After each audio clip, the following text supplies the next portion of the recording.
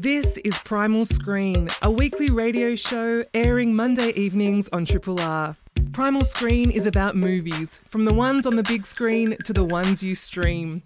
Hope you enjoy the podcast version and feel free to get in touch via the Primal Screen Facebook page or the Triple R website.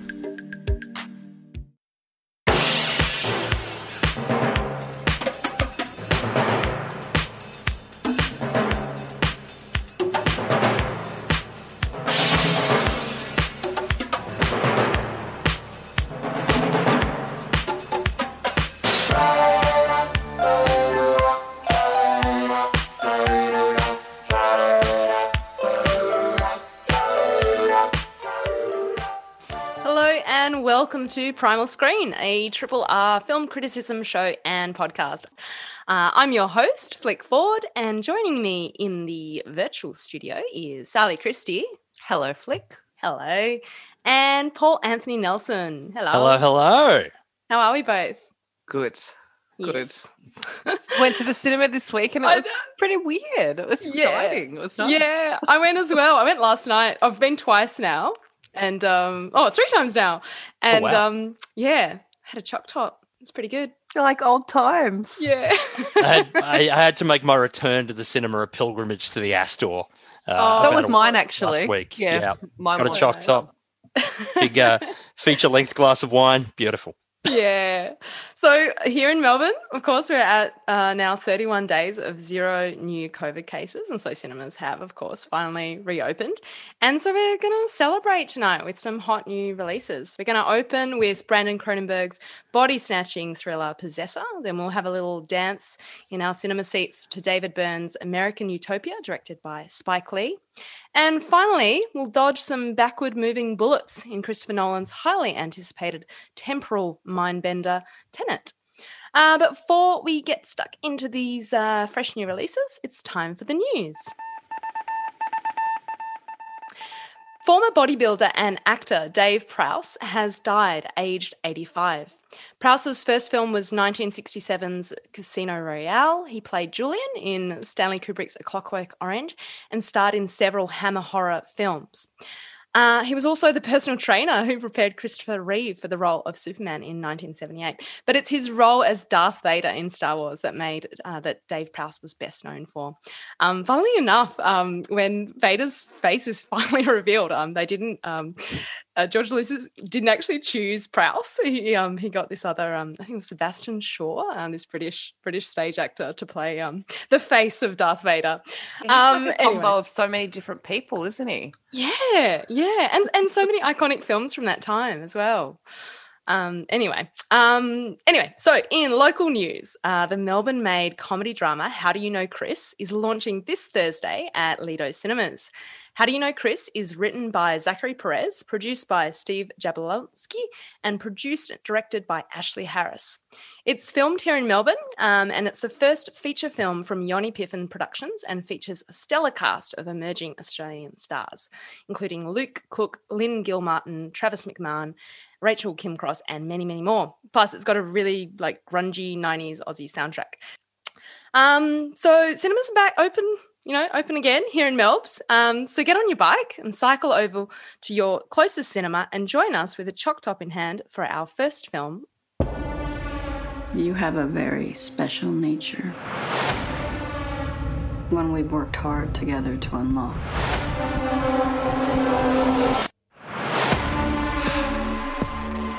The results are normal. Anything you want to flag? No, I'm fine. Mom! Hi, darling. How was your trip? Dull. Extraordinarily dull. Possessor is the second feature-length film from Brandon Cronenberg, a Canadian director and screenwriter, and yes, the son of body horror royalty, David Cronenberg. Possessor stars Andrea Riseborough as Tassia Voss, an elite corporate assassin who uses special brain implant tech to possess people's bodies in order to terminate high-profile targets. But when a battle-weary Tassia agrees to another contract under the guidance of her boss, an exceptional Jennifer Jason Leigh, her haunted mind starts to compromise the assignment. Paul, did Brandon Cronenberg's Possessor get under your skin or leave you cold? Oh, nice. I thought that was terrible, but thank you. Look, I've only had one coffee today. It's the best I could do.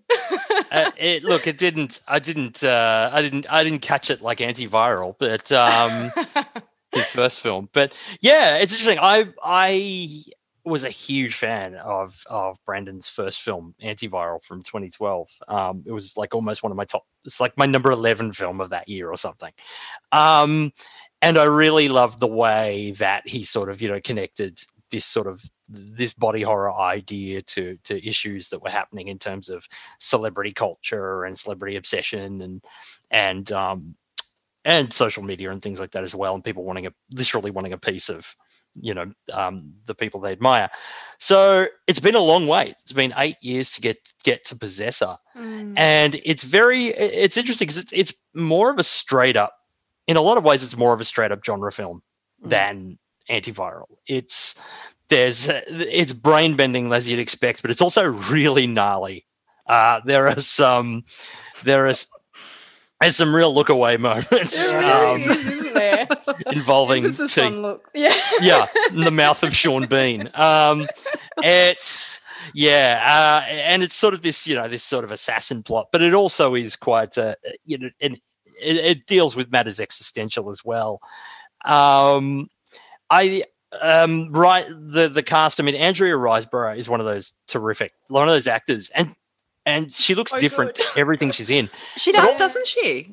I was like, who is that? And and between Mandy and Oblivion and this and Nancy and whatever else, and I love that she does so much genre work. Yeah. And she's really forging out a career in the genre space, which is awesome because she could be doing all the English period films she wanted if she wanted to. She's got that look. Yeah. But instead, she's committed to these kind of nervy, effed up, kind of festival favorite genre movies, and more power to her. Yeah, she's actually becoming, I think, one of my favorite actors at the moment. I'm just like, everything she's in, I'm like, I just love watching her on screen. She's got a great face. Like, she's terrific. And somebody else who ticks all of those boxes you just mentioned as well, Flick, is Christopher Abbott, who is also in this. Yes. Sorry, I had a mind blank on the name. Yeah. Yes, of course.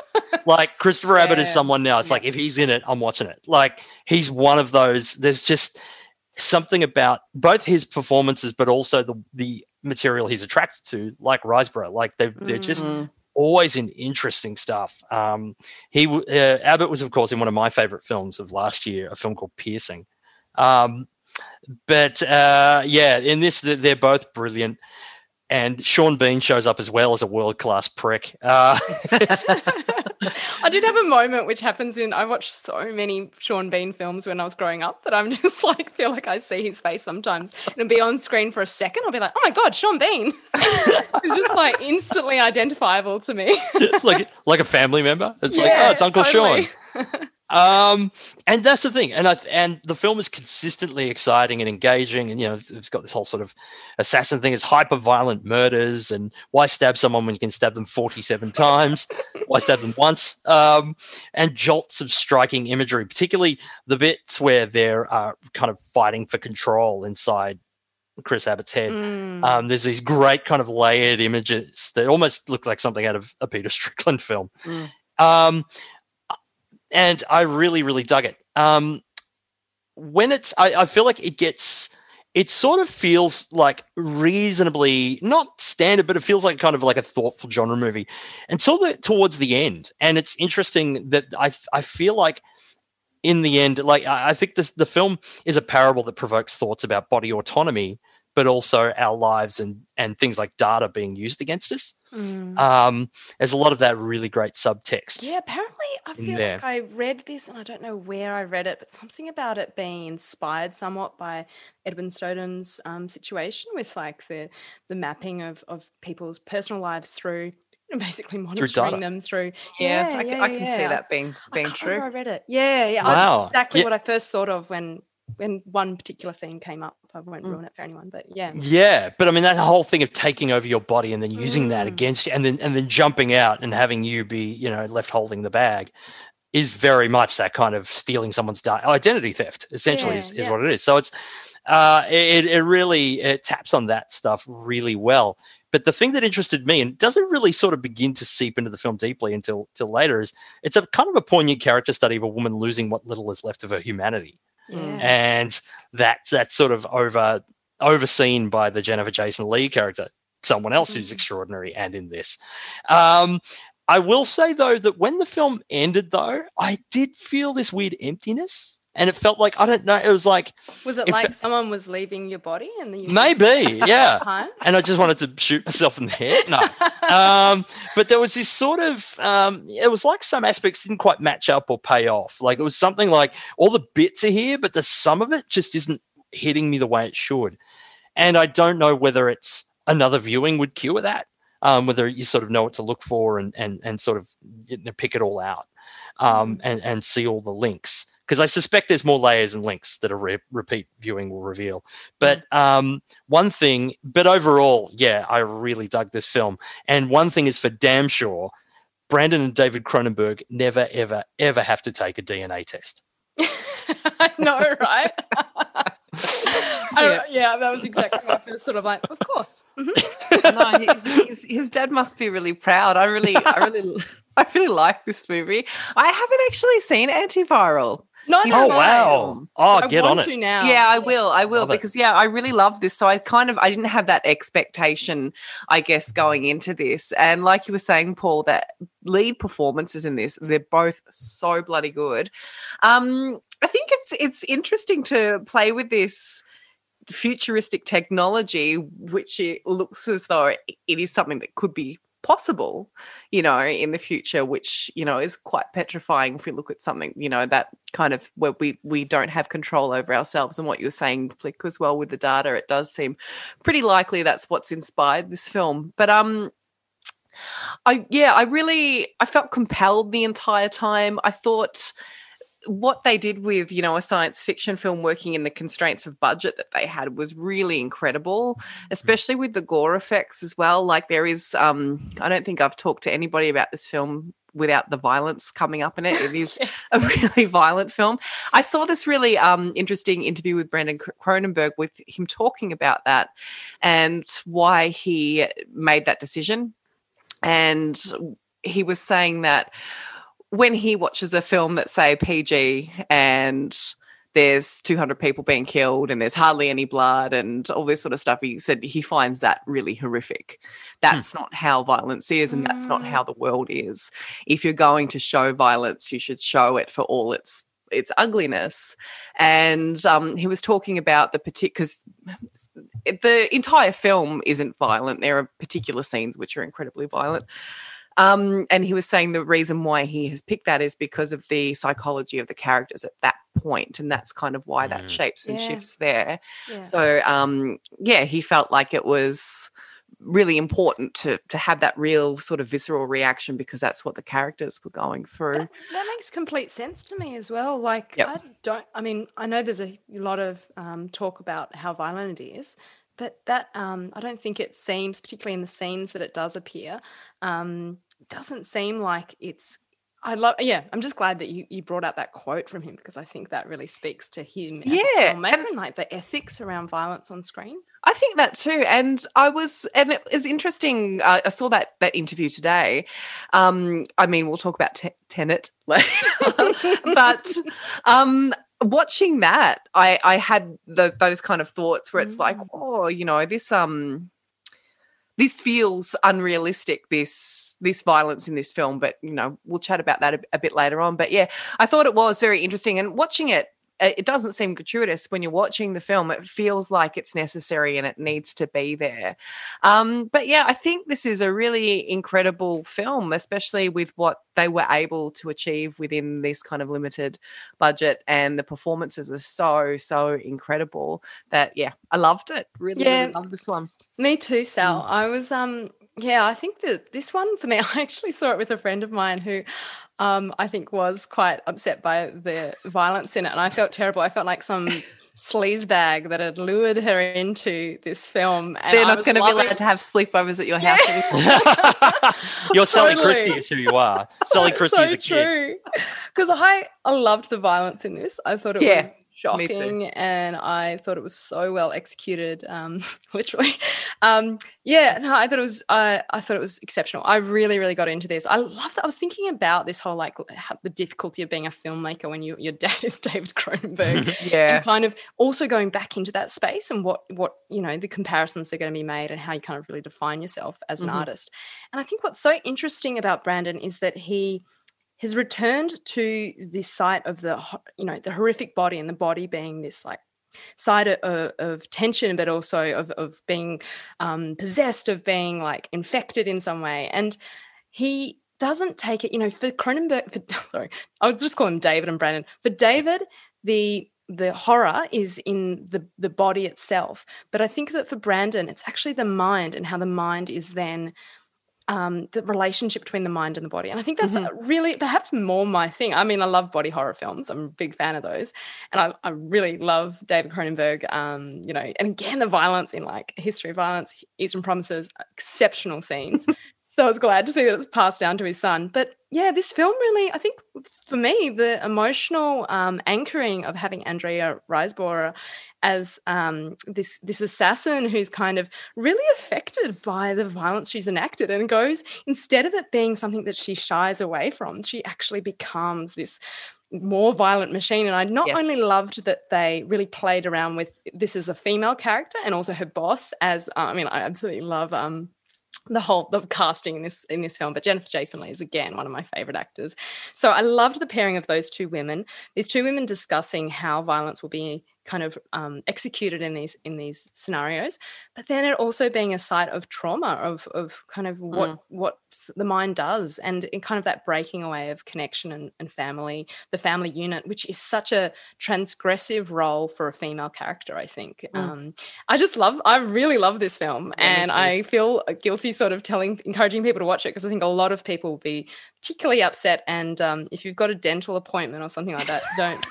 I did a couple of gasps watching this, which is I know something's effective. I'm like, yeah, totally. I have that thing of being absolutely shocked and then being oh my God, how amazing.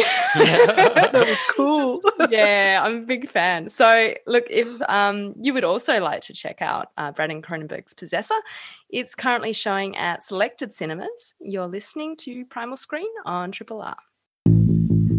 Triple R on FM, digital, online and via the app. You're tuned into Primal Screen on Triple R with Paul Anthony Nelson, Sally Christie and myself, Flick Ford. As people, we're a work in progress. Who we are, it extends beyond ourselves to the connections between all of us.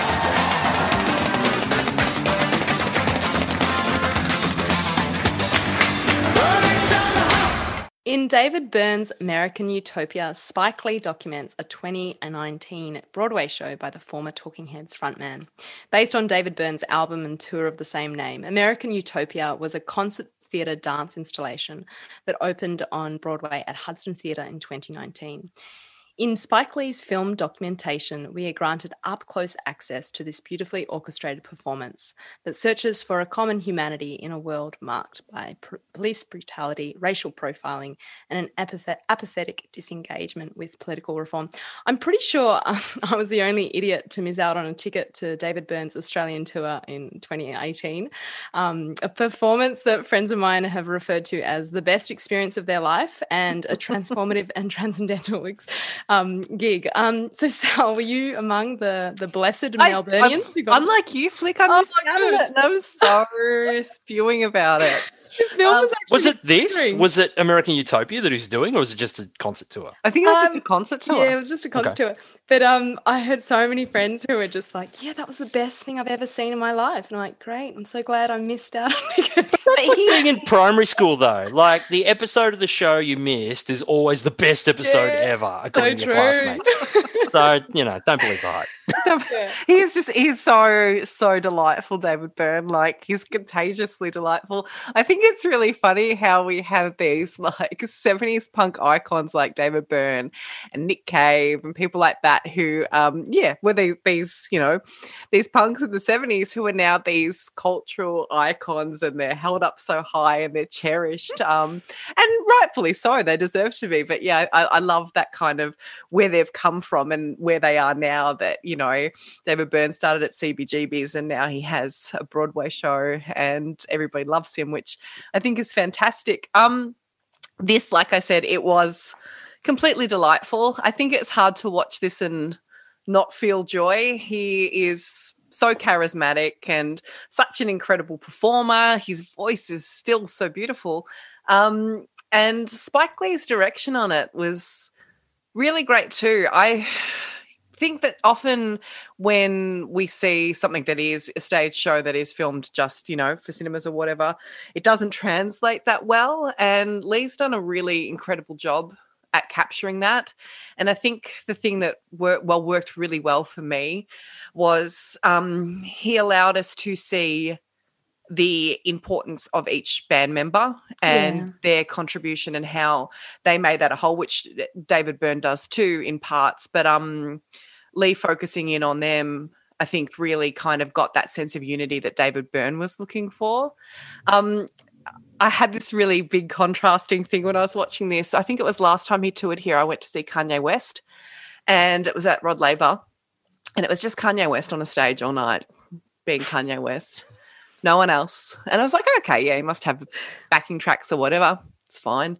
And then after his encore, he dropped this curtain that was at the back of Rod Laver, and he had a full live band that he had covered by curtain the entire time. And I was just horrified. I was like, oh my God, that is those poor people.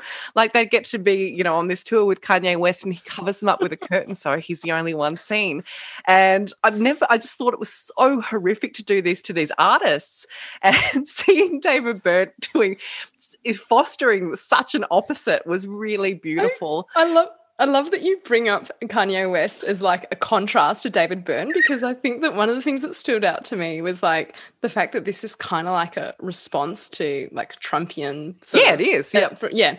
And then you've got, Kanye West, who was recently kind of like, a while ago, kind of cancelled because of his like support of Trump. So it's kind of like, it's fascinating just to see these two cultural icons on very different sides. It's totally crazy. But this, a lot of people, this is getting a lot of hype, and I think rightfully so. It's really beautiful. The simplicity of this is really beautiful, of the set design, their costuming, the bare feet, everything. And the artists in this are absolutely phenomenal. And like I said, it's so delightful. I loved it.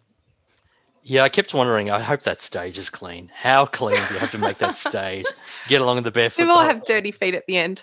Yeah, it's funny. It's like, geez, I wonder who's going to like embrace their band and who's going to hide their band. The guy with the MAGA hat or the guy without the MAGA hat? I know. Bloody Kanye. This film, you know what? Something the film social media app Letterboxd taught me. I don't really watch concert films. I might have seen 5 concert films in my entire life. I just don't do them. There's something about, I don't know, I'm just not drawn to them. There's nothing beats being there. I feel like I've seen The Last Waltz. I'm not a Philistine. But then it's like, I haven't seen Stop Making Sense, so maybe I am a Philistine. Like most people, I like David Byrne well enough. David Ehrlich, the film critic, described him as art rock's Mr. Rogers, which I thought was a perfect expression. He is, isn't he? A perfect description. That is true. It's and so watching him sort of put on this stirring, spirited, sometimes whimsical, always impassioned show about where America finds itself nowadays, and urging his adopted nation to find a kinder, gentler, more inclusive, more curious and open-hearted way forward. It's a good time. At the same time, it doesn't shy away from America's problems. There's one particularly poignant reminder, which is one of my favorite moments in the film. which is when they cover the Janelle Monáe protest song. But at times, and I love the fact that it was so stripped back, and Spike Lee shows us it gets a real dimension there with some of the overhead shots and as well, like you say, spotlighting certain members of the band. At times it was a little too whimsical for me. It was a little too twee, but then other times it really ramped up. I thought Byrne's dialogues to the audience were really lovely and often thought-provoking. And it's beautifully choreographed and I think the message of stripping the stagecraft back to nothing but humans is kind of pure genius when the whole show is about we are all we have. Like our focus needs to be on one another and our sustainable future. And I thought that was really great. But yeah, like there are a few times like, it's just me with music. Like if it's something I don't know that well, I'm not that into it. So I begin to tune out a bit. But that time I forced you to do a special on music docos. Exactly. I was laughing about that the other day. I was thinking about that when Paul sneakily did a film doco that had music at the start of it. Yeah. I don't really do music movies. There's a handful of great examples, of course, but yeah, I generally don't. But this is one of the better ones, and I liked that so much of it was drum based. Like it was almost tribal, and really stirring. And in a cinema, yeah, this is particularly like really gets.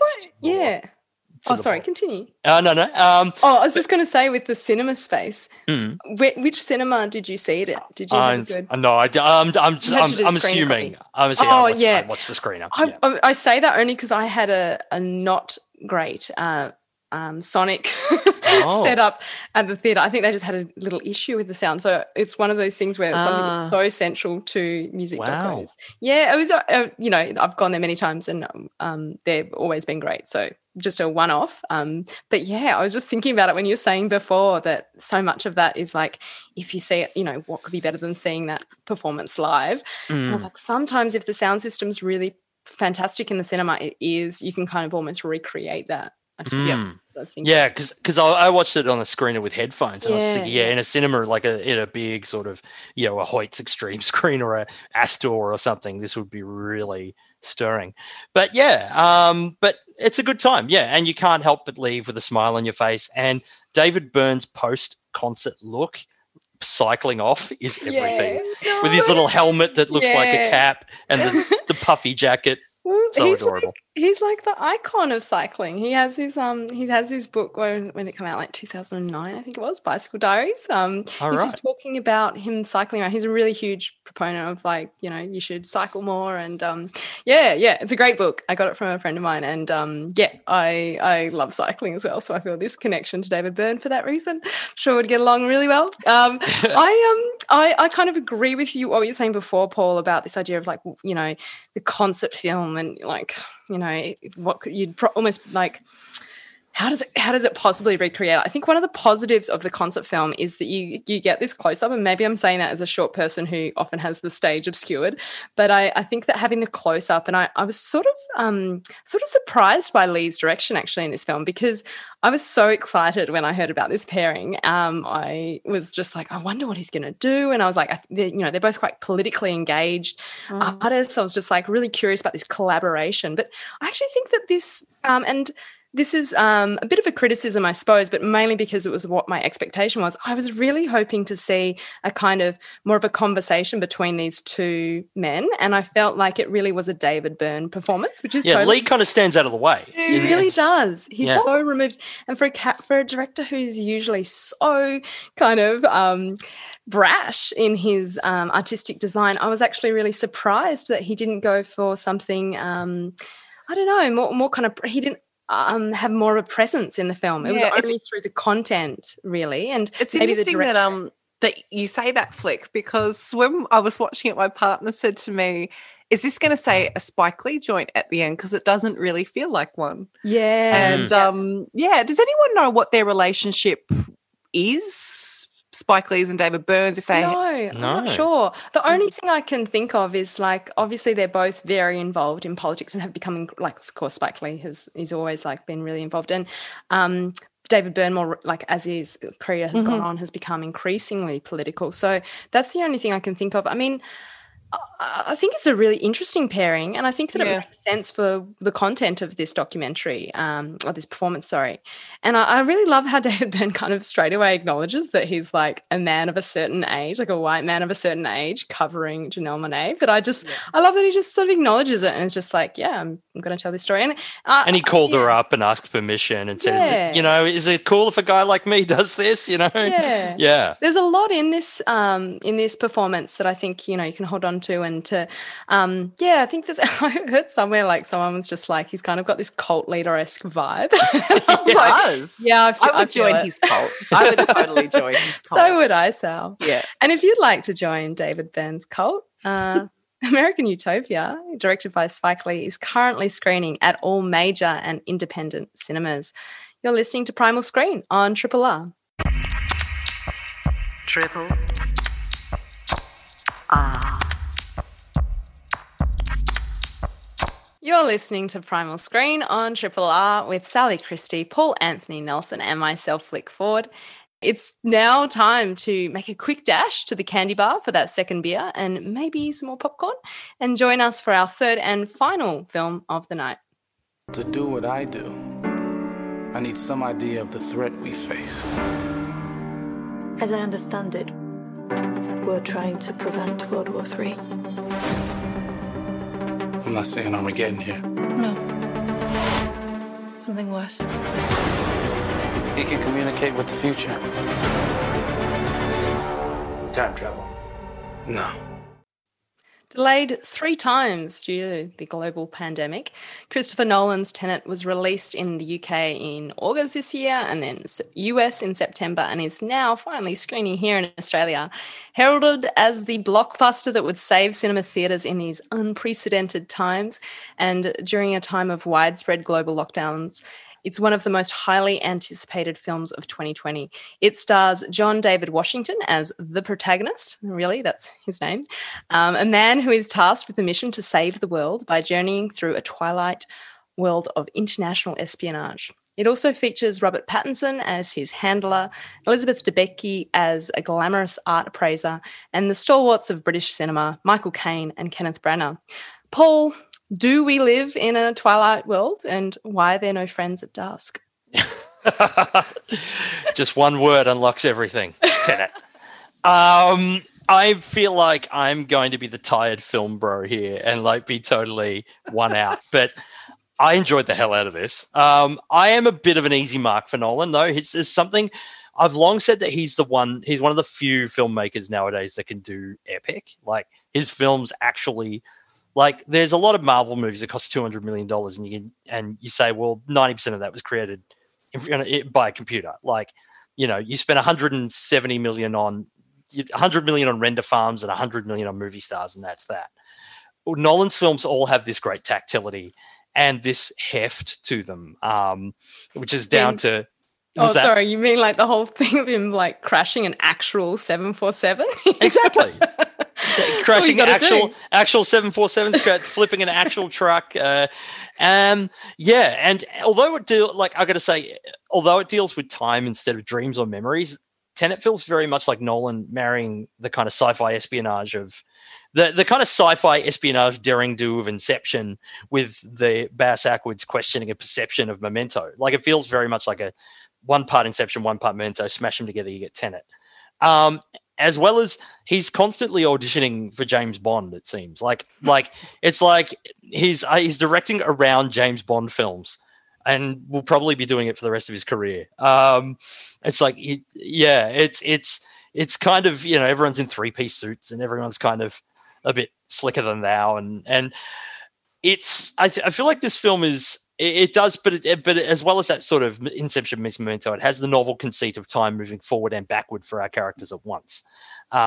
It's as physically impressive as anything he's done, particularly in the fight scenes. There are back and forth fight scenes in this film that had my jaw drop. Like, I don't know how the hell these were choreographed. Like, how do you direct this? Like it just seemed Was- baffling. yeah. Wasn't What's it that? interesting? Oh, I was going to say, wasn't it interesting with like, we were talking about choreography a few weeks ago and just like, I think after that discussion, I've been even paying a closer attention to it. And just the thing of like, how did that work? Like, Yeah. what was the training that was like, because it would go so against your nature. And it's more like a dance, really. In those Absolutely, moments. yeah. And having to move backwards while the other person's moving forwards, but you have to defend, but you're attacking. Like it's just, it boggles my mind how they did it.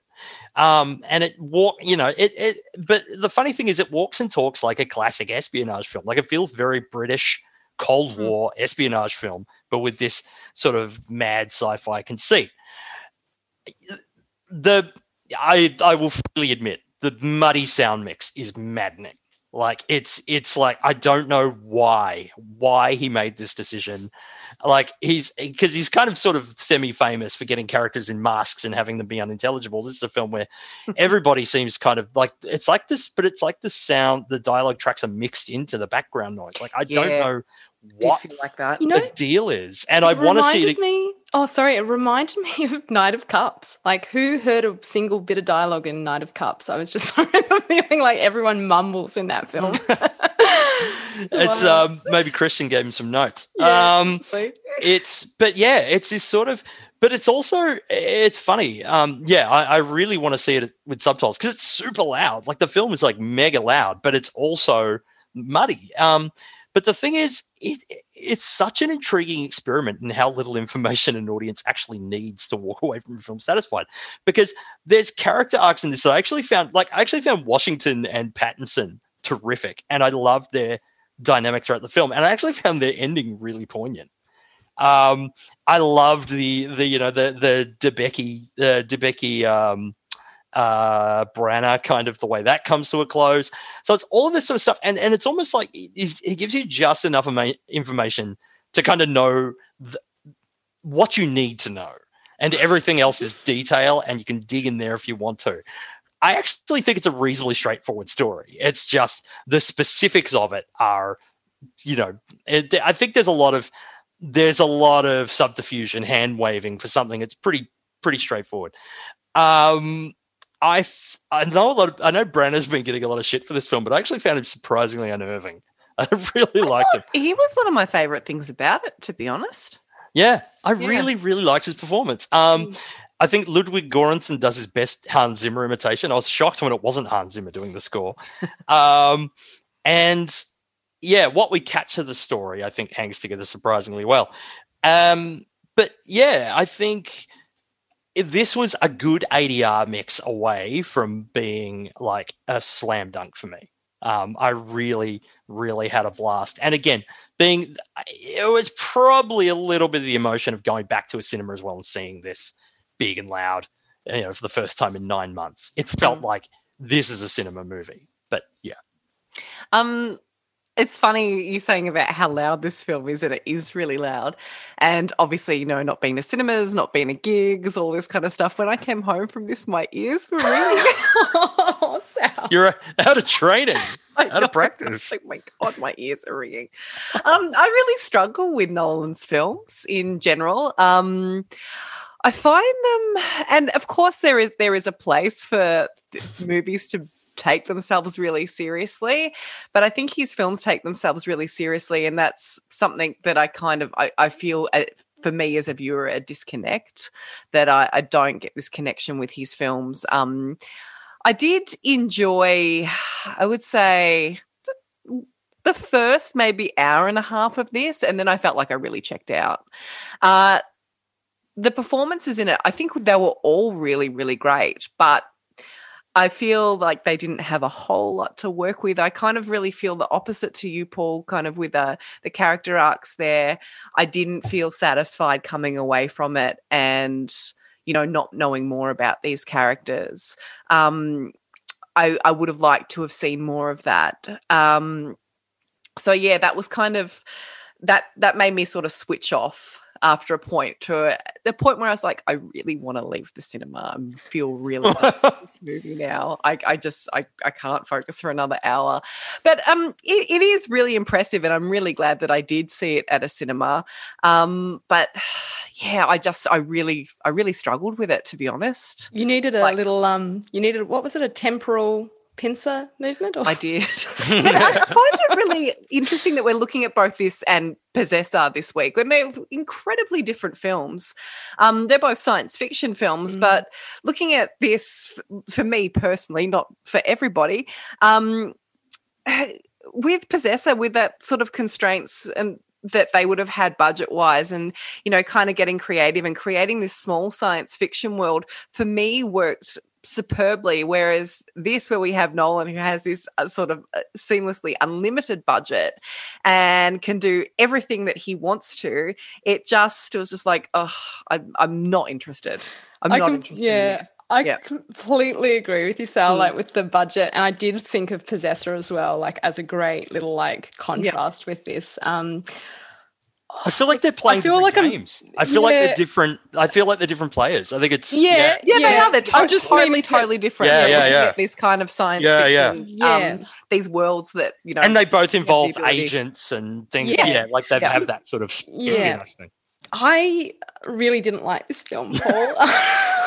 I would go as far. You know, can I just specify though?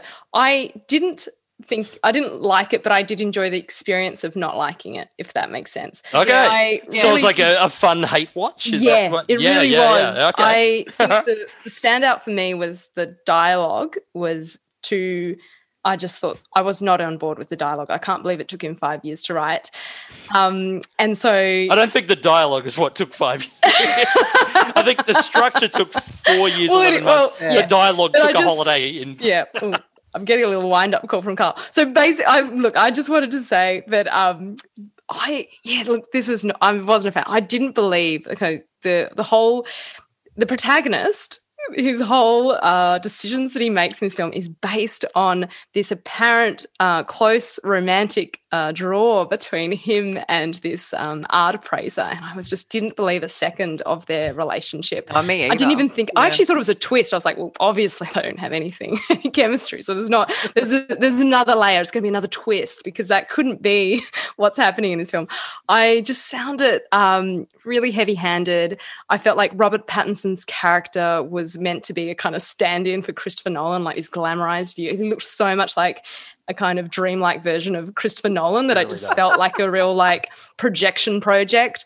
I just really didn't like this film, but I also, kind of similar to you, Paul, I really loved the scenes in it. So I was just like so into those movements when they're moving backwards, and the choreography of it was exceptional. I was just like really into that. I don't think a lot of the scenes made sense in a logical sense. And I know that there's that quote about like, well, I don't have a master's in physics, so maybe that's where I'm going wrong. I also feel like there was a moment when they're like, literally the scientist says, she explains it, and then straight away is like, it's better if if you think about it too much, it doesn't make sense. I feel like that is true of Tenet. Having said that, I know our producer Carl Chapman is a massive fan. In fact, I can see him right now shaking his head at me. But so I think one of the things might have been where I saw it. So I do know that IMAX is doing a 1570 film projection of this. So that's like obviously a much larger projected image, and means you get a far superior image quality. So, maybe I just need to see it on a bigger screen. So if you want to see Tenet, we've got a lot of different views on this. Directed by Christopher Nolan, it's now screening at all major cinemas. You're listening to Primal Screen on Triple R. Triple R. You've been listening to Primal Screen on Triple R with Paul Anthony Nelson, Sally Christie, and myself, Flick Ford. We finally served up some fresh new releases to celebrate the reopening of cinemas here in Melbourne. We started with Brandon Cronenberg's sci-fi assassin thriller Possessor, then danced over to New York for David Byrne's American Utopia, directed by Spike Lee. And finished off with a controversial mixed opinion of Christopher Nolan's hotly anticipated film Tenet. All 3 films are currently showing at a cinema near you. You can also subscribe to Primal Screen via iTunes or wherever else you find your favourite podcasts. Next week, we've got special guest host Emma Westwood filling in for Paul, and we've got more hot new releases coming your way and a very, very special interview. A big thank you to Tyler Daglish for editing the Primal Screen podcast over the last few weeks while Morty has been away. We really appreciate your help. Morty is back on the team now that she's submitted her thesis. A huge congrats for getting that done, Morty. And thanks as always to Carl Chapman. Thanks for listening to Primal Screen, a weekly radio show airing Monday evenings on Triple R. Hope you've enjoyed the podcast version and feel free to get in touch via the Primal Screen Facebook page or the Triple R website.